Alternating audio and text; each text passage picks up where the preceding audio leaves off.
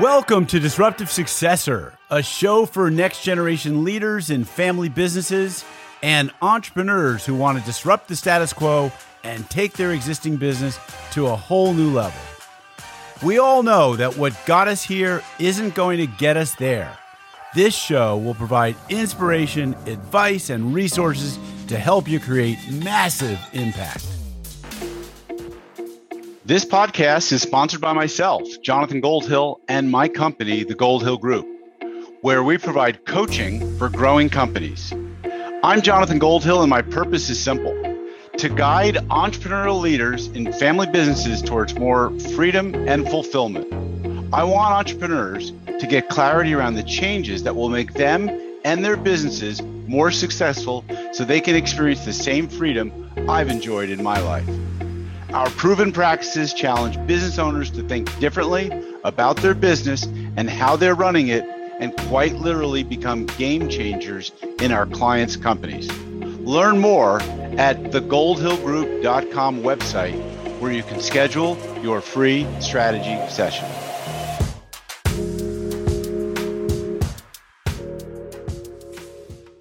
Hi, it's Jonathan Goldhill, and welcome back to another episode of the Disruptive Successor Show. Today, I have a fellow coach on the show with me, Michael Neal, who lives near me, actually, is an internationally renowned transformative teacher, author, broadcaster, speaker, and has been described as having a unique ability to blend the sacred with the profane. He has spent more than 3 decades as a coach, advisor, friend, mentor, and creative spark plug to founders, CEOs, celebrities, royalty, and those who are up to something in the world. His global client base is wide and diverse, having served clients in the North America continents, UK, Europe, Middle East, and in the fields of investment, sales, energy, manufacturing, the entertainment, and media industry. He has been consistently ranked alongside Jack Canfield and Tony Robbins and other legends in the field as one of the top 30 coaching thought leaders in the world, and continues to run a private practice working with high performers in their fields of expertise. He's a gifted communicator. He's an author of 6 best-selling books, including Creating the Impossible, The Inside Out Revolution, The Space Within, and Super Coach. And his books have been translated into more than 25 languages, and he has performed on the TEDx stage. His popular talk, Why Aren't We Awesomer? And Can a TEDx Talk Really Change the World? Have been viewed by over 2 million people around the world. And he has a blog and a podcast called Caffeine for the Soul. Oh my God, Michael, what a bio you have. Welcome to the show today. Thank you. I'm sorry that's all our time, but well, it's great. Like you and I go back, and we're probably around the same age. We go back in the same number of years, and being everyone probably on the show knows who Tony Robbins is, and maybe a third of the people know who Jack Canfield is. And I was organizing Tony Robbins workshops in the early 80s in those firewalks. I was and you were attending them, exactly. And Jack Canfield, long before he wrote The Chicken Soup for the Soul, I went to his self-esteem seminars, which I imagine you probably have been around or seen as well. I've read and talked to. He gave me a very nice testimonial for one of my books. So yeah, we have. Yeah. All right. So you approach coaching, I think, very differently than I do. And I think this is going to be a really refreshing podcast conversation, because I'm going to tell you how I approach coaching first, and then my impressions of you, and you're going to clear up my impression, because we've just gotten to know each other. So I approach it from a fairly tactical and business-focused approach. I initially was trained in something known as the strategic mindset, and getting people to think strategically about being a business owner. And the idea was to transform them from being a technician to thinking like a business owner or an entrepreneur. And my work has evolved over the years, of course, but I'm pretty heavy on bringing a set of tools to my clients. So the use of which I think will change their thinking and their behavior. And my sense about you is that you approach it from a very different perspective. You come from a different position or point of view. I think maybe similar to the the book title, The Inside Out Revolution, you focus it back to like, who are you? What are your thoughts? Where are you coming from? How do you show up in the world? And, do you, and so to amplify a little bit on that and the distinction between maybe where I'm coming from. Well, again, without overstepping and pretending I know more about how you do what you do than I do, right. What you do, from what I hear and what I think is incredibly valuable, is in the horizontal dimension. Mm-hmm. How do I get from here to there? Now, a lot of what I do is in what I would call the vertical dimension. So we're looking at who is it getting from here to there? How is their experience of life, and how can they get more out of themselves as they go from here to there? So I think of it as being very complementary with the kind of coaching you do rather than an instead of. Absolutely. I totally agree. I mean, one of the first things that I say, and this is parallel to what you just said, but it's not the exact same thing. But one of the first things I say is it's who's on your bus and who's on your team is going to matter more than what you're doing and where you're going, and the who in your framework is maybe yourself first. It's like, how do you show up? Is exactly the biggest difference in how things turn out. Yep. Given similar sets of skills and tech, the tactics can be learned, the strategies can be developed and practiced. But if you're a mess, you're going to be a mess applying strategies, and they're not going to work as well. Yeah, it's totally true. I mean, like, to me, the best leaders and the best clients who are leading their businesses, let's just talk about how they show up. They're authentic. They're transparent, meaning they are truthful. They're forthright. They're inspiring. They're always, they care a lot about who we are, who as an employee, who their teammates are. And they're humble, and they're learners, and they encourage and motivate in just a really big way. And one of my metaphors for it is the difference between a strength and conditioning coach and an chalkboard coach. And a chalkboard coach. Yeah, yep. They're both really important to the success of the team. And on their own, neither one's going to get you there. So if your team has a great plan but runs out of steam by the second quarter, it's not going to work out. Right. If you've got all the stamina in the world, but you have no strategy, you're going to just run around whatever game you're playing, and you'll do something, but it probably won't be enough. And so it's the blending of the two that I found really makes the difference. And there are enough people who have put in the hours to become experts at the strategic side and the tactical side. And because I've always just wound up working with people in such a wide variety of fields, there wouldn't be time for me to become an expert at the field-specific strategies. Fortunately, unless a company is entirely populated by squirrels, I know how human beings work. So I can do my job regardless. Well, let's talk about squirrels, because I find that some of my clients over the years, and some even currently, are like squirrels. It's really hard to manage them. And I remember when I used to run CEO peer groups a decade ago, I used to say that bringing members into the group and then getting them to kind of participate or show up the way I wanted them, it was like herding cats. Sure. And so do you find that you have squirrels in your practice, and these are people that are really difficult to lead or teach or show or model how to be a leader? Well, my first job is to get people to stop squirreling. So it's, I always think of Up, the Disney movie, squirrel, like, right. God just gets distracted by anything. And it isn't the person who squirrels, it's their thinking. Our minds just run amok. Right. The vast majority of people, it is totally random and arbitrary where this thing goes moment to moment. Yeah. Problem with that is you really need it when you're doing anything of note in your work. Well, I think that a lot of people have trouble controlling that. And sometimes maybe needs to be medicated in certain people. Like I've worked with many ADHD entrepreneurs. I'm sure you have too. We used to joke like almost part of the job description. It's part of the job description. Exactly right. You've got to be. But if you're too ADHD, then you are really difficult. It's a difficult place to manage people from.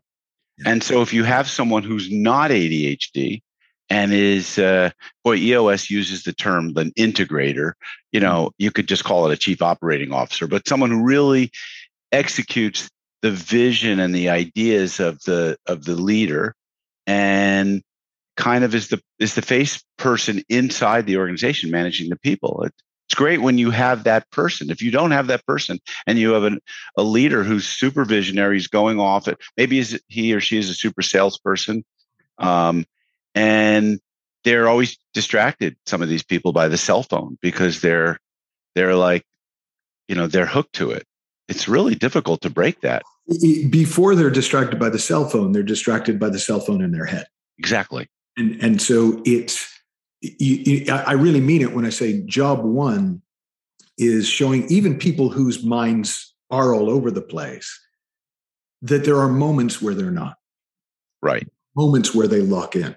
Right. Moments. And it's beginning to see what is it that allows for that, even if your kind of default mode is scattered.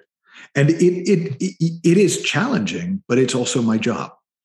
Right. But have you had the experience? And again, I'm thinking about a couple of different people that because they're probably very ADHD, they can lock in and they will go. I mean, I've had clients call me up on the telephone and talk for 30 minutes almost without interruption.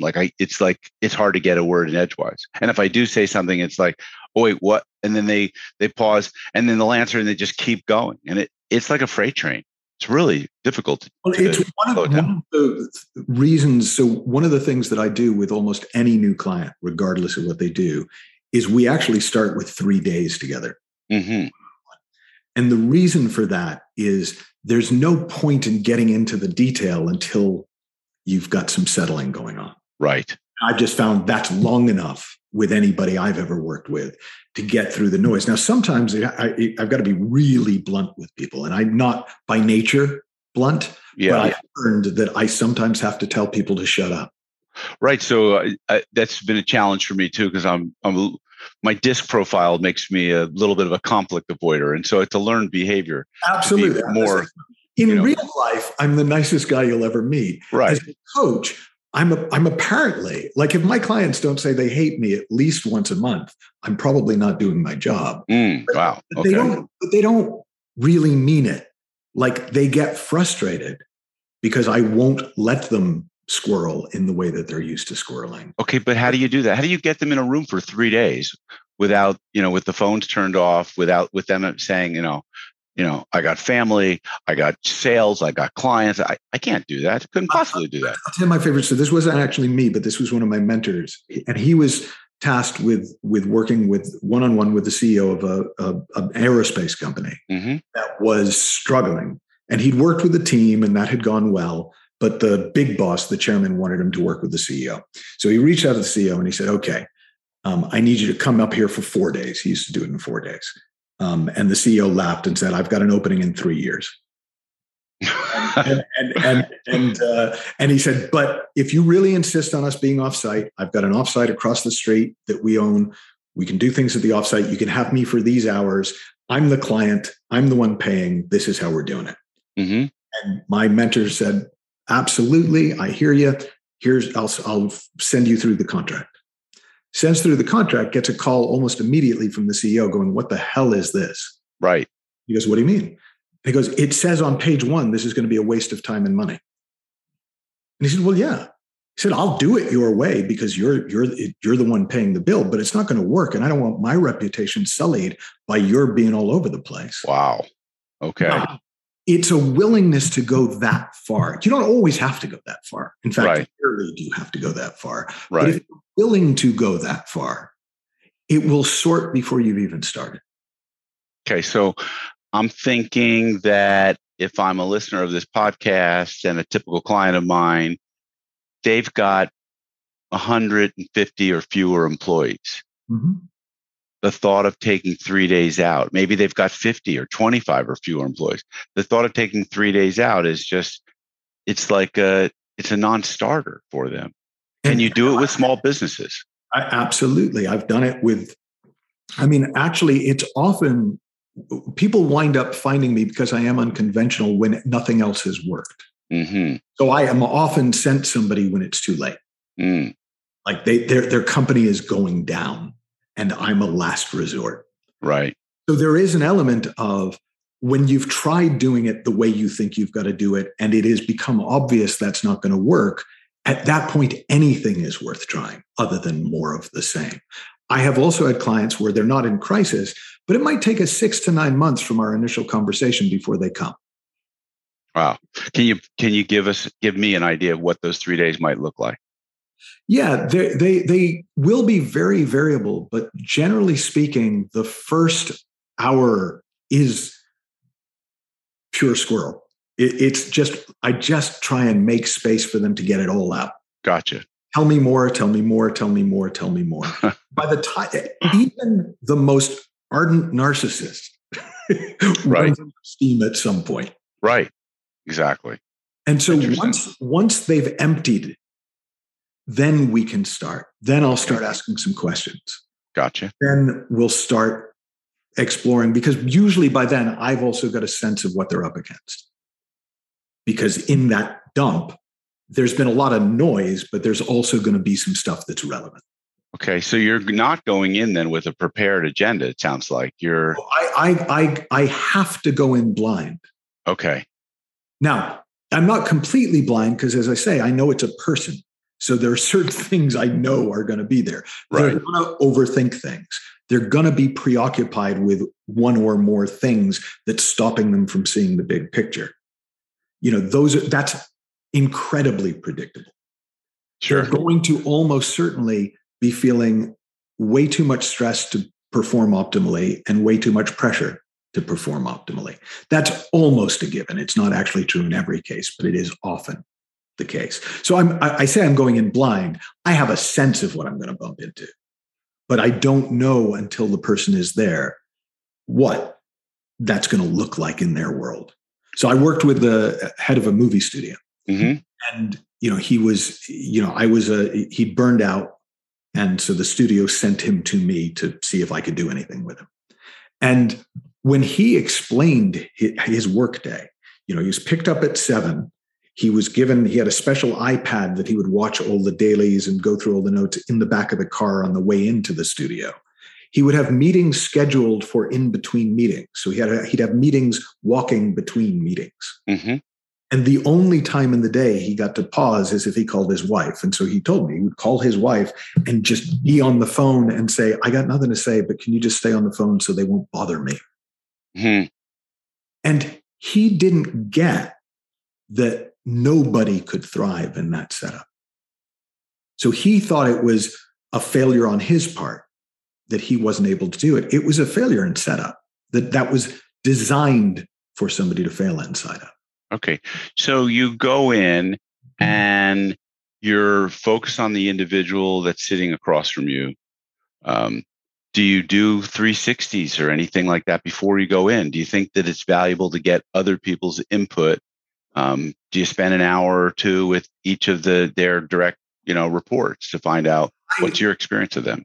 I am more inclined to do that after I've got a sense of the person than before. Sometimes they come with 360 in hand. Right. So the company's already done it, and that's part of why they send them to me. Right. Okay. It's because it's like, this didn't come off well. And people are generally speaking pissed off about their 360s when that happens. Of course. That's fair, and they, this isn't right, and that's because, and all that. And so there's a certain element of getting somebody just to step back enough to see something.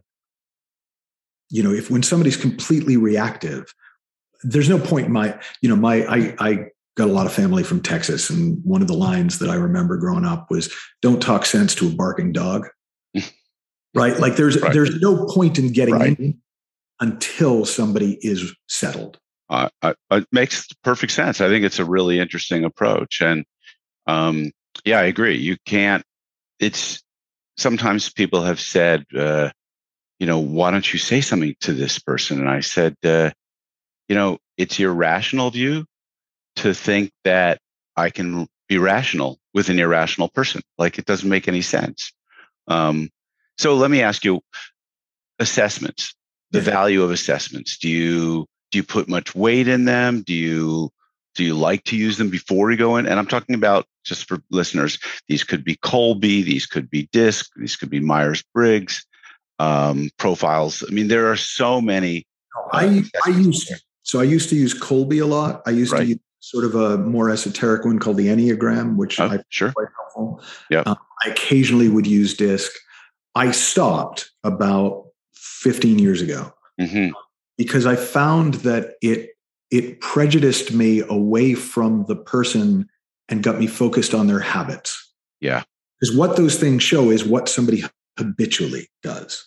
It doesn't show what's possible for them. It shows whatever habit they've gotten into over the years. And I found ultimately the whole point is I'm trying to free them up from their habitual way of approaching things. So doing more assessments that reinforce the idea that that's who they are worked against me. Yeah. Interesting. I mean, I've been using assessments for probably 15 years, mostly DISC, and I pay less and less attention to them over the last several years. It's a standard thing that I offer in my coaching package, and I oftentimes neglect to just even deliver it. Yeah, because, and I went through that. There was a time where I kept doing it, but I noticed I wasn't actually even looking at it at times and thought, okay, I should stop now. Yeah, I think that makes some good sense. And yet some people really rely on it. I think it's important, though, that we get a balanced perspective. And I think one of my coaches told me that when it's just self-reported, I think he called it ipsative. When it's other reported, it's some other word, and that we need a blend and a balance of outside perspectives and inside, self-assessment perspective. So what I will sometimes do is after I've spent time with somebody, I'll go back to get the 360. Or to ask more specific questions of members of the team. I don't want to start there because I want to meet the person, not the description. Okay. All right. Let's get back to the squirrel concept, because once a squirrel, maybe always a squirrel. It's really hard to change that. Turns out, no. I wouldn't have necessarily known that before I started working with squirrels. This metaphor and running with it. But actually, I have yet to be with somebody who doesn't settle down over 3 days. Right. But then do they come back to that a week or a month later? And you have to keep reading. It gets easier every time. So gotcha. We just start there. Then we have enough of a common ground, a common language. There's enough of a trust and rapport built by then that we can shortcut it. We don't have to sit through another 3 days to get them to settle the next time. Right. I can usually go, hey, your call, but right now you're not even there for me to talk to. And by then that's not harsh because they know what I mean. Is that setting important, Michael? I mean, I heard once a venture capitalist telling the founder and CEO of one of their companies, portfolio companies they had invested in, that it was time for them to step aside. And the VC described it as taking they went out to Santa Monica, and it was like taking a long walk off a short pier, which is kind of funny. That's not a setting I use. No. Do you find that setting matters? I mean, is it a restaurant? Is it a home office? Find that being away from their normal environment is helpful. Yes, I agree. Because there's less triggers as an environment. I find the more informal I can make the environment, right, the better. Because I used to find I learned more about my clients making coffee for them before a session than in the session. Because they weren't on, and I got a sense of them. So I tend to, if I'm home, I tend to see clients at my house. Right. If I'm on the road, then I will find the nicest, most living room style hotel setting I can find. Got it. It's got to be free of distractions. Yeah. If there's too many distractions, if it's over a meal, and often, you get an intuition about, hey, it's time to go for a walk. Exactly. Like, let's take this conversation on a walk. Right. And again, it may sound, to somebody listening, like, okay, so, but that's because people are really shocked at how different their business looks when they're settled than when they're squirreling. Sure. Well, I mean, I had one client story comes to mind. This guy he came out to me because his wife, he was about to sell. He'd had for 20 years, family business, but 150 employees in the pet food industry. Mm-hmm. And they'd been very successful, but he was losing it. And to the point where, his marriage was falling apart, his business was falling apart. He was screaming at people. He knew it was falling apart. And so he was about to sell the business at a loss just to get out of it. And his wife said, go see this guy. She'd come across one of my books before you do. Mm-hmm. It's like, all right. So he came out, and I would say for the first 3/4 of a day, I was just sitting with a bundle of fear. Like, he was just, everything that was coming out of him was a scary story about what was going to happen. Right. And there wasn't much for it, but to sit with him until he got it out.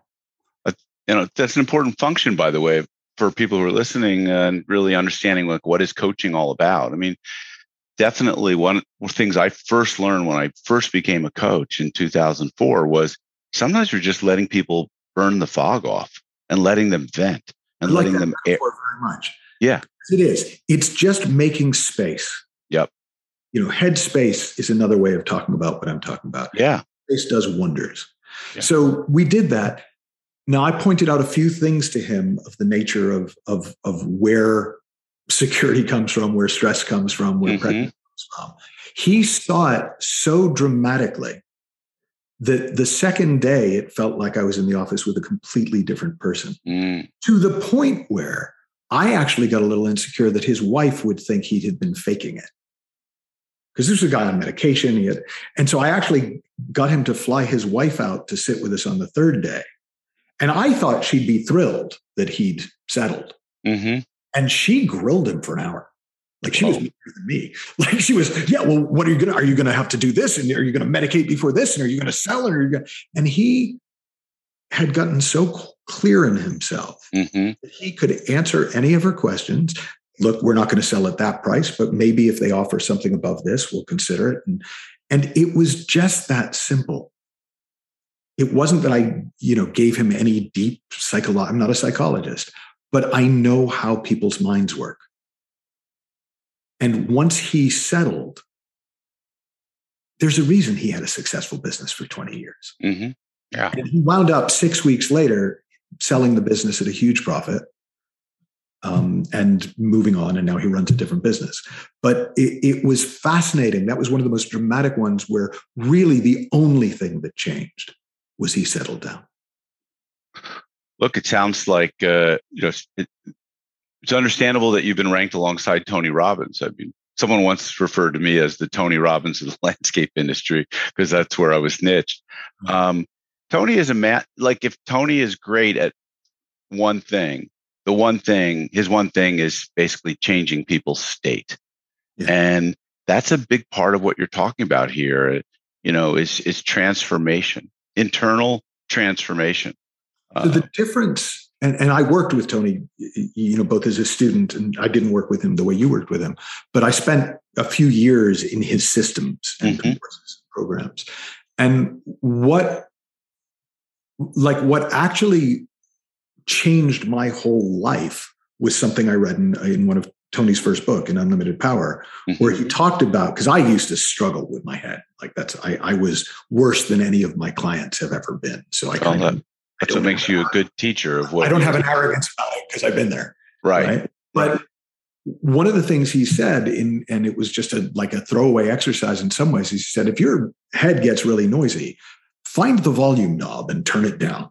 Mm-hmm. I remember thinking, okay, this is stupid. And I reached the imaginary volume knob, but I got so quiet that it was actually almost spiritual. And I realized years later that had the next line in the book been, if you're experiencing a kind of a profound quiet and stillness, that is your default setting. That is the way we are made. And then we noise ourselves up. Unfortunately, the next line in the book was, if that helped, I've got 1,000 more techniques I can do on you. Yes. Well, that's a little overwhelming. And that would probably send maybe some wannabe, self-motivated entrepreneurs into some hopelessness because they get overwhelmed. So that's really tough. But I think that's really important. I think that's one of the things that we do, that I'll speak for myself, that I do is really hold a space for someone when I'm with them, and be non-judgmental and actively listen to what they're saying. Sometimes you have to hear the intent behind the content, and you have to redirect them.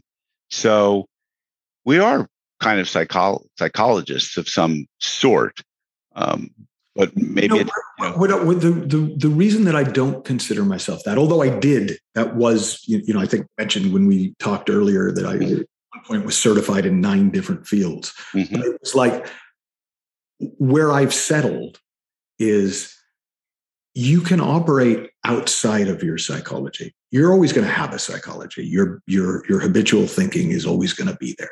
Mm-hmm. But it doesn't have to drive.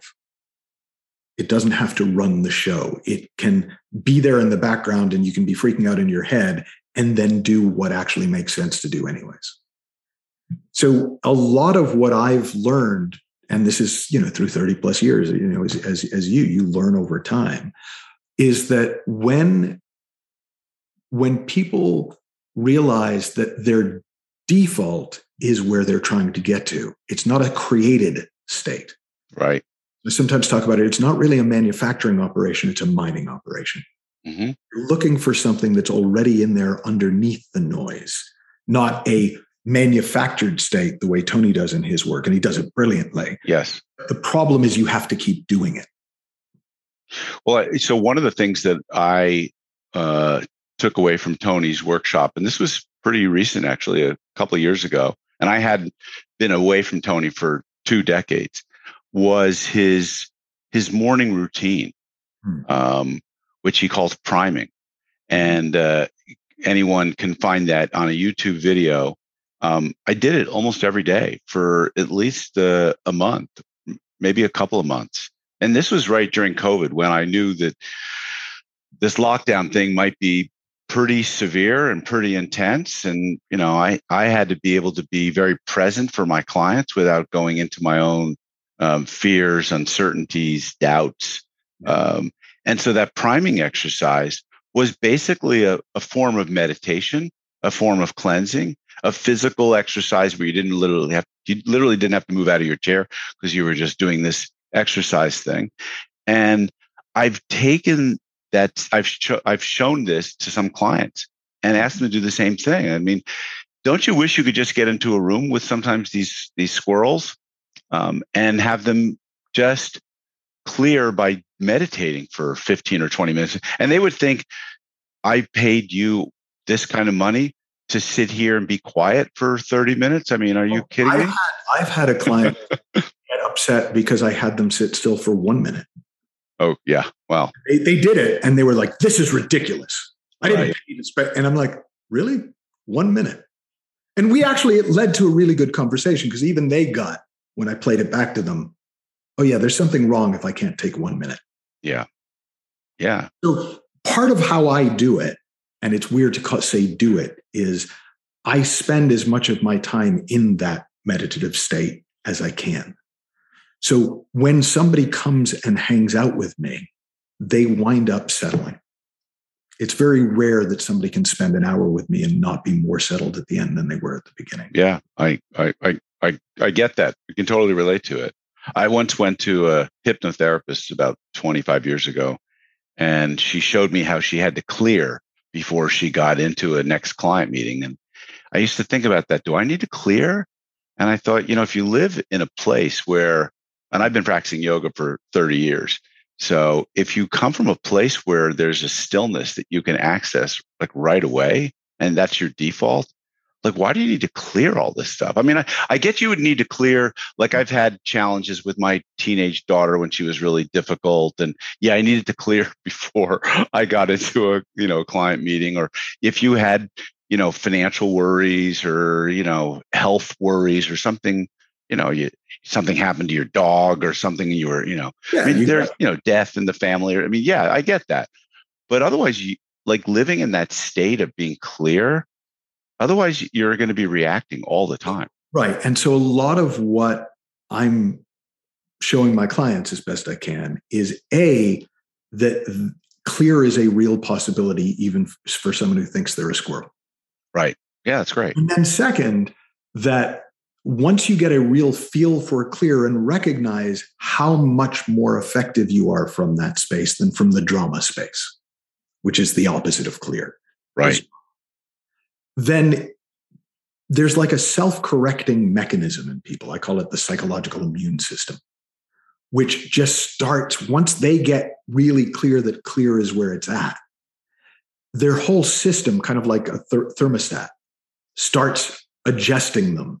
So they start to notice sooner that they've gone back up into the drama. And then they settle back down into the clarity more quickly.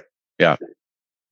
Yeah. And, in any business, sometimes there's a drama, and even what we folks call a drama triangle might exist, where there's a persecutor, there's a rescuer, and the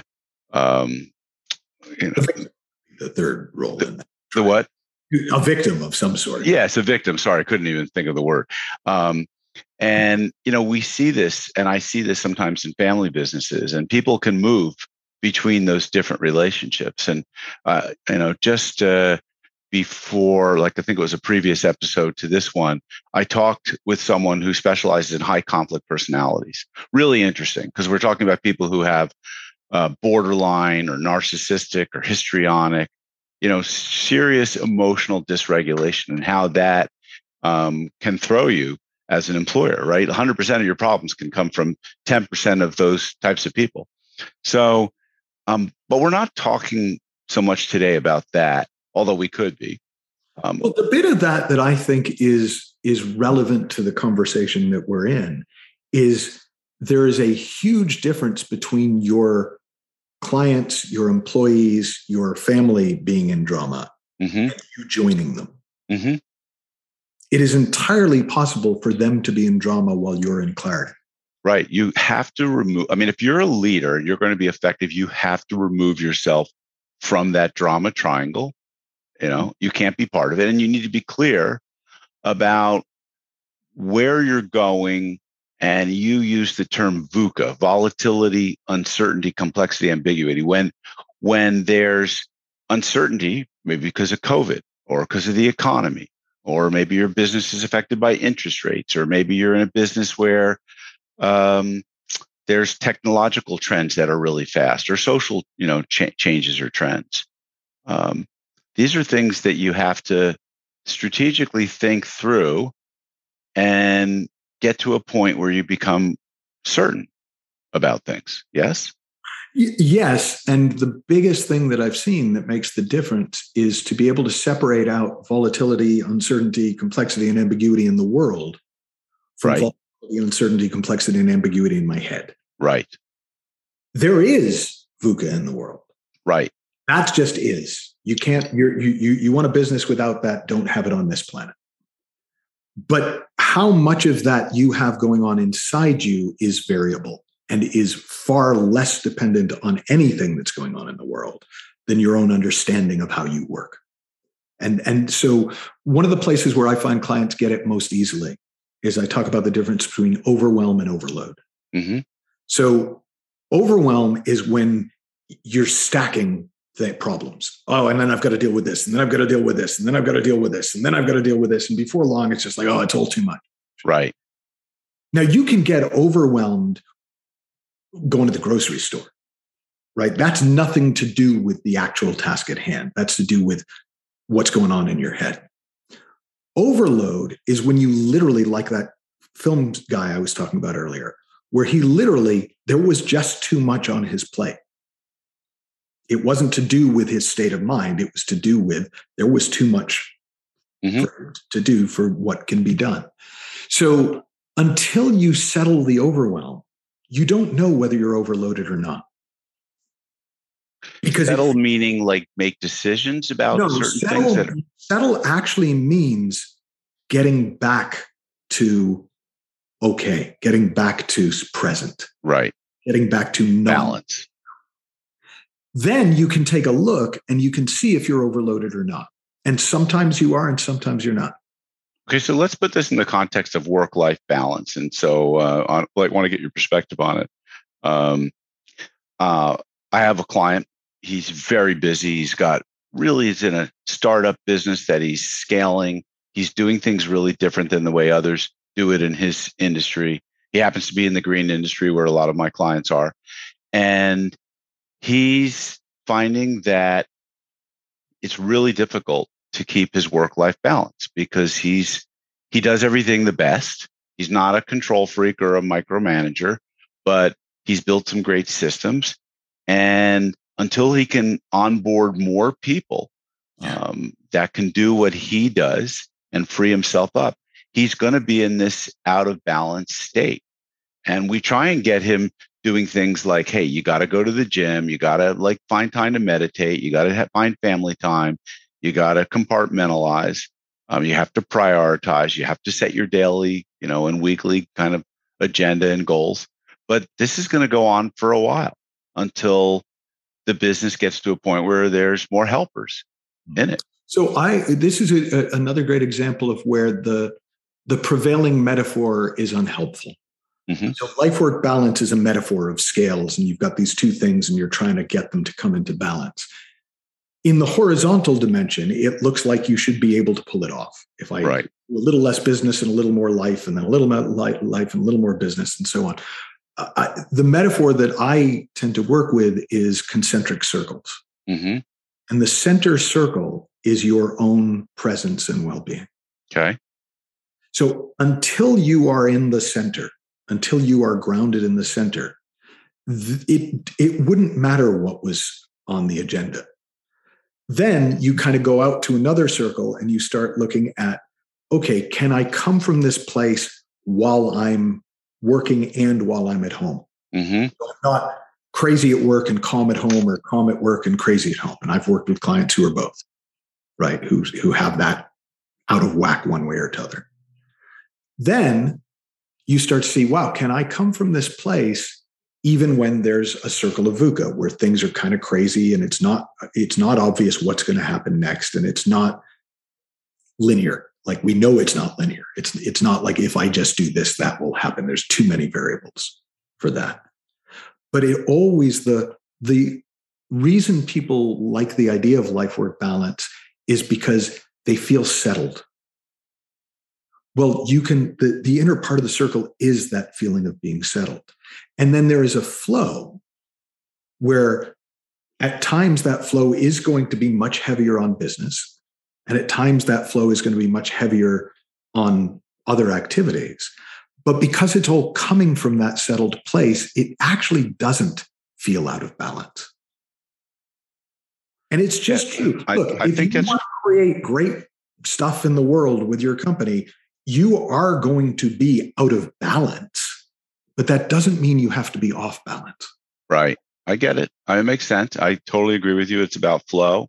I think a lot of times there's what I've observed is that there are decisions that have yet to be made, and that indecisiveness is causing, I don't know if you call it overwhelm or overloaded, but I would call it, that's what's causing the overwhelm.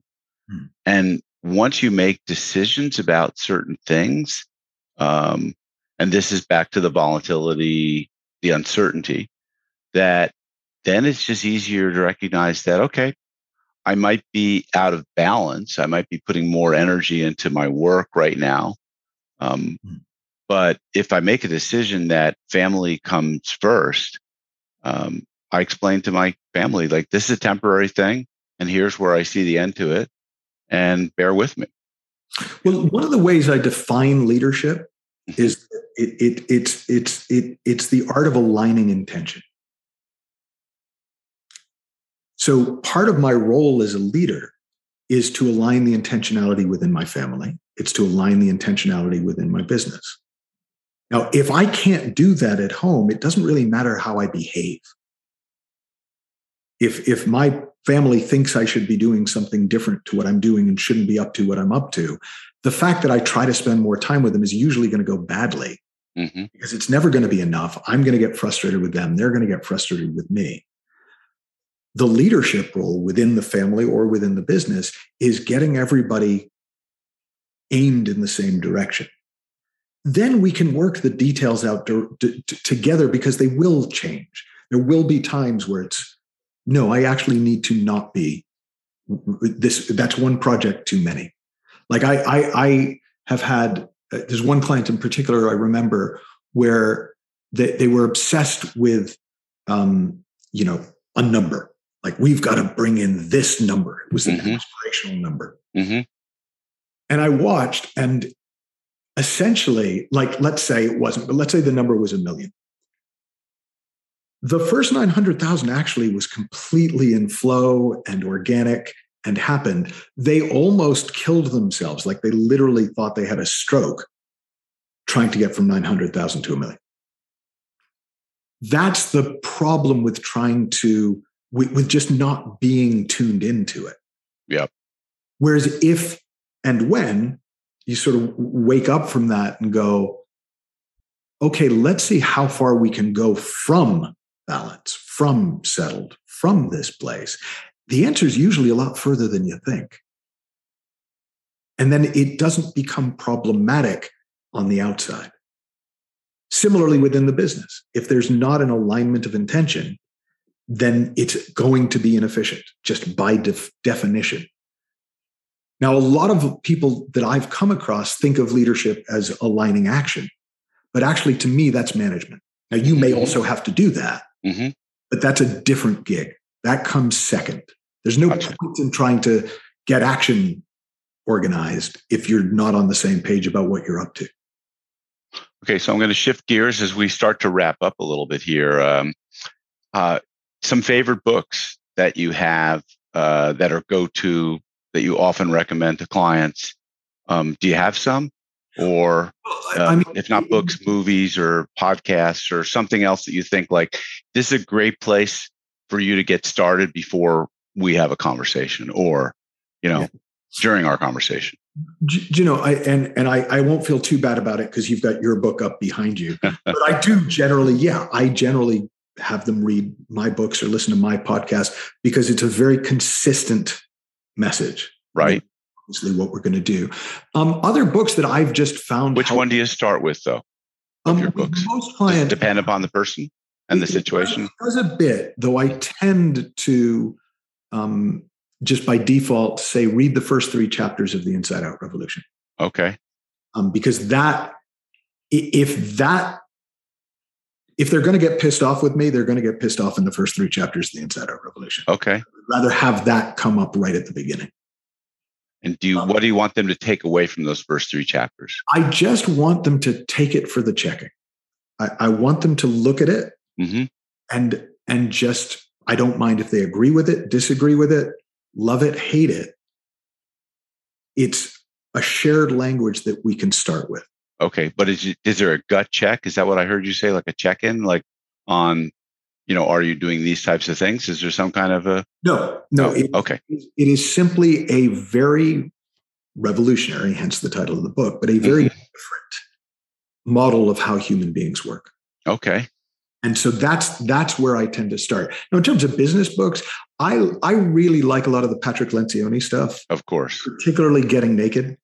Yeah, me too. Great for consultants, by the way. My absolute favorite. Yep.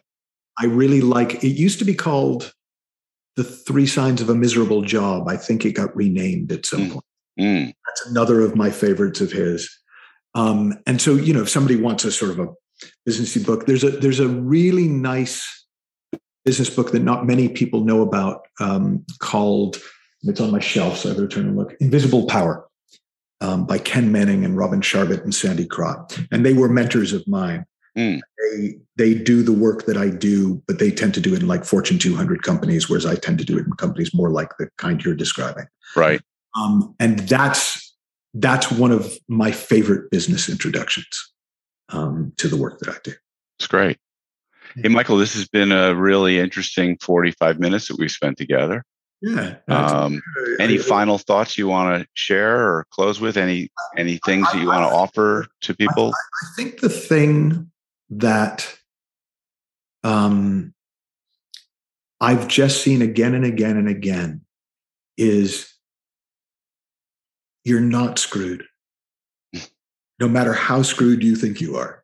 Right. You're not. Doesn't mean that we can turn every company around. Doesn't mean that everything's going to work out, because that's not the nature of the world.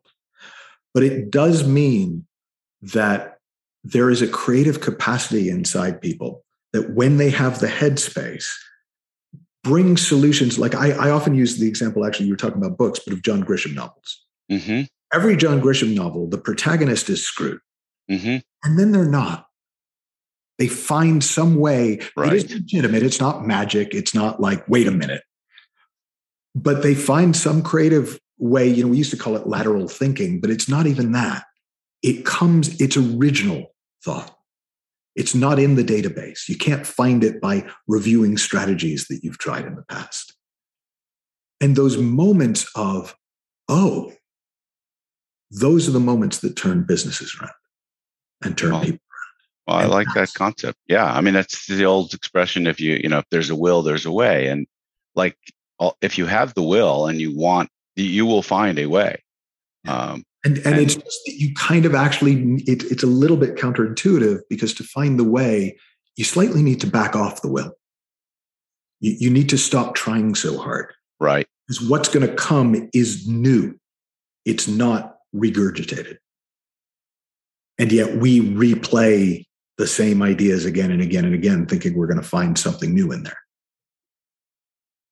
Every time I've seen a business turnaround or a big leap, it came kind of out of the blue. It was like, it was so not what had been being talked about. And yet once you hear it, you go, how did we not see that before? And the reason you didn't see it before was because you were squirreling. You didn't notice. So, well, you seem like such a nice guy. It's hard to believe that you'd be pissing people off, but I could imagine that just getting people to slow down is really challenging. So, yeah. So, folks, if you're struggling with bright, shiny object syndrome and you're constantly chasing, going down, whatever, being a squirrel, going down rabbit holes, you need to get hold of yourself. And whether you do it with someone like myself or Michael or someone else, a coach, a mentor, there's lots of ways of getting still and getting clear. You need to come from that place if you're going to lead. There's no question about it. So, no, and I think that is the hopeful thing, is you can. I have literally not met somebody in 30 plus years who can't. It's great. Yeah. So encouraging. Michael Neill, where can they find you? I think that they can find you at michaelneill.org. Yes. michaelneill.org. If people want to kind of learn more, the quick introductions or the TED Talk, Why Aren't We Awesomer? And the podcasts are only 10 minutes each. So great. People can jump into and just run through a bunch of them and get a good sense of things. It's a great length of time for squirrels. Yeah. That's about all they can sit and listen to. So super interesting. Thanks for being part of the show today. Folks, if you like this, please share and tell others about it. Subscribe to the podcast if you haven't yet, and give us a great review on your listening podcast app of choice. Thank you so much. Appreciate it. Stay tuned for our next show. This podcast is sponsored by myself, Jonathan Goldhill, and my company, the Goldhill Group, where we provide coaching for growing companies. I'm Jonathan Goldhill, and my purpose is simple: to guide entrepreneurial leaders in family businesses towards more freedom and fulfillment. I want entrepreneurs to get clarity around the changes that will make them and their businesses more successful so they can experience the same freedom I've enjoyed in my life. Our proven practices challenge business owners to think differently about their business and how they're running it, and quite literally become game changers in our clients' companies. Learn more at thegoldhillgroup.com website, where you can schedule your free strategy session.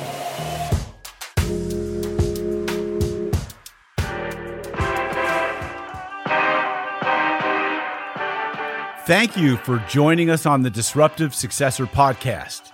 If you enjoyed today's episode, please subscribe, review, and share with a friend who would benefit from the message. If you're interested in picking up a copy of my book, Disruptive Successor, go to disruptivesuccessor.com.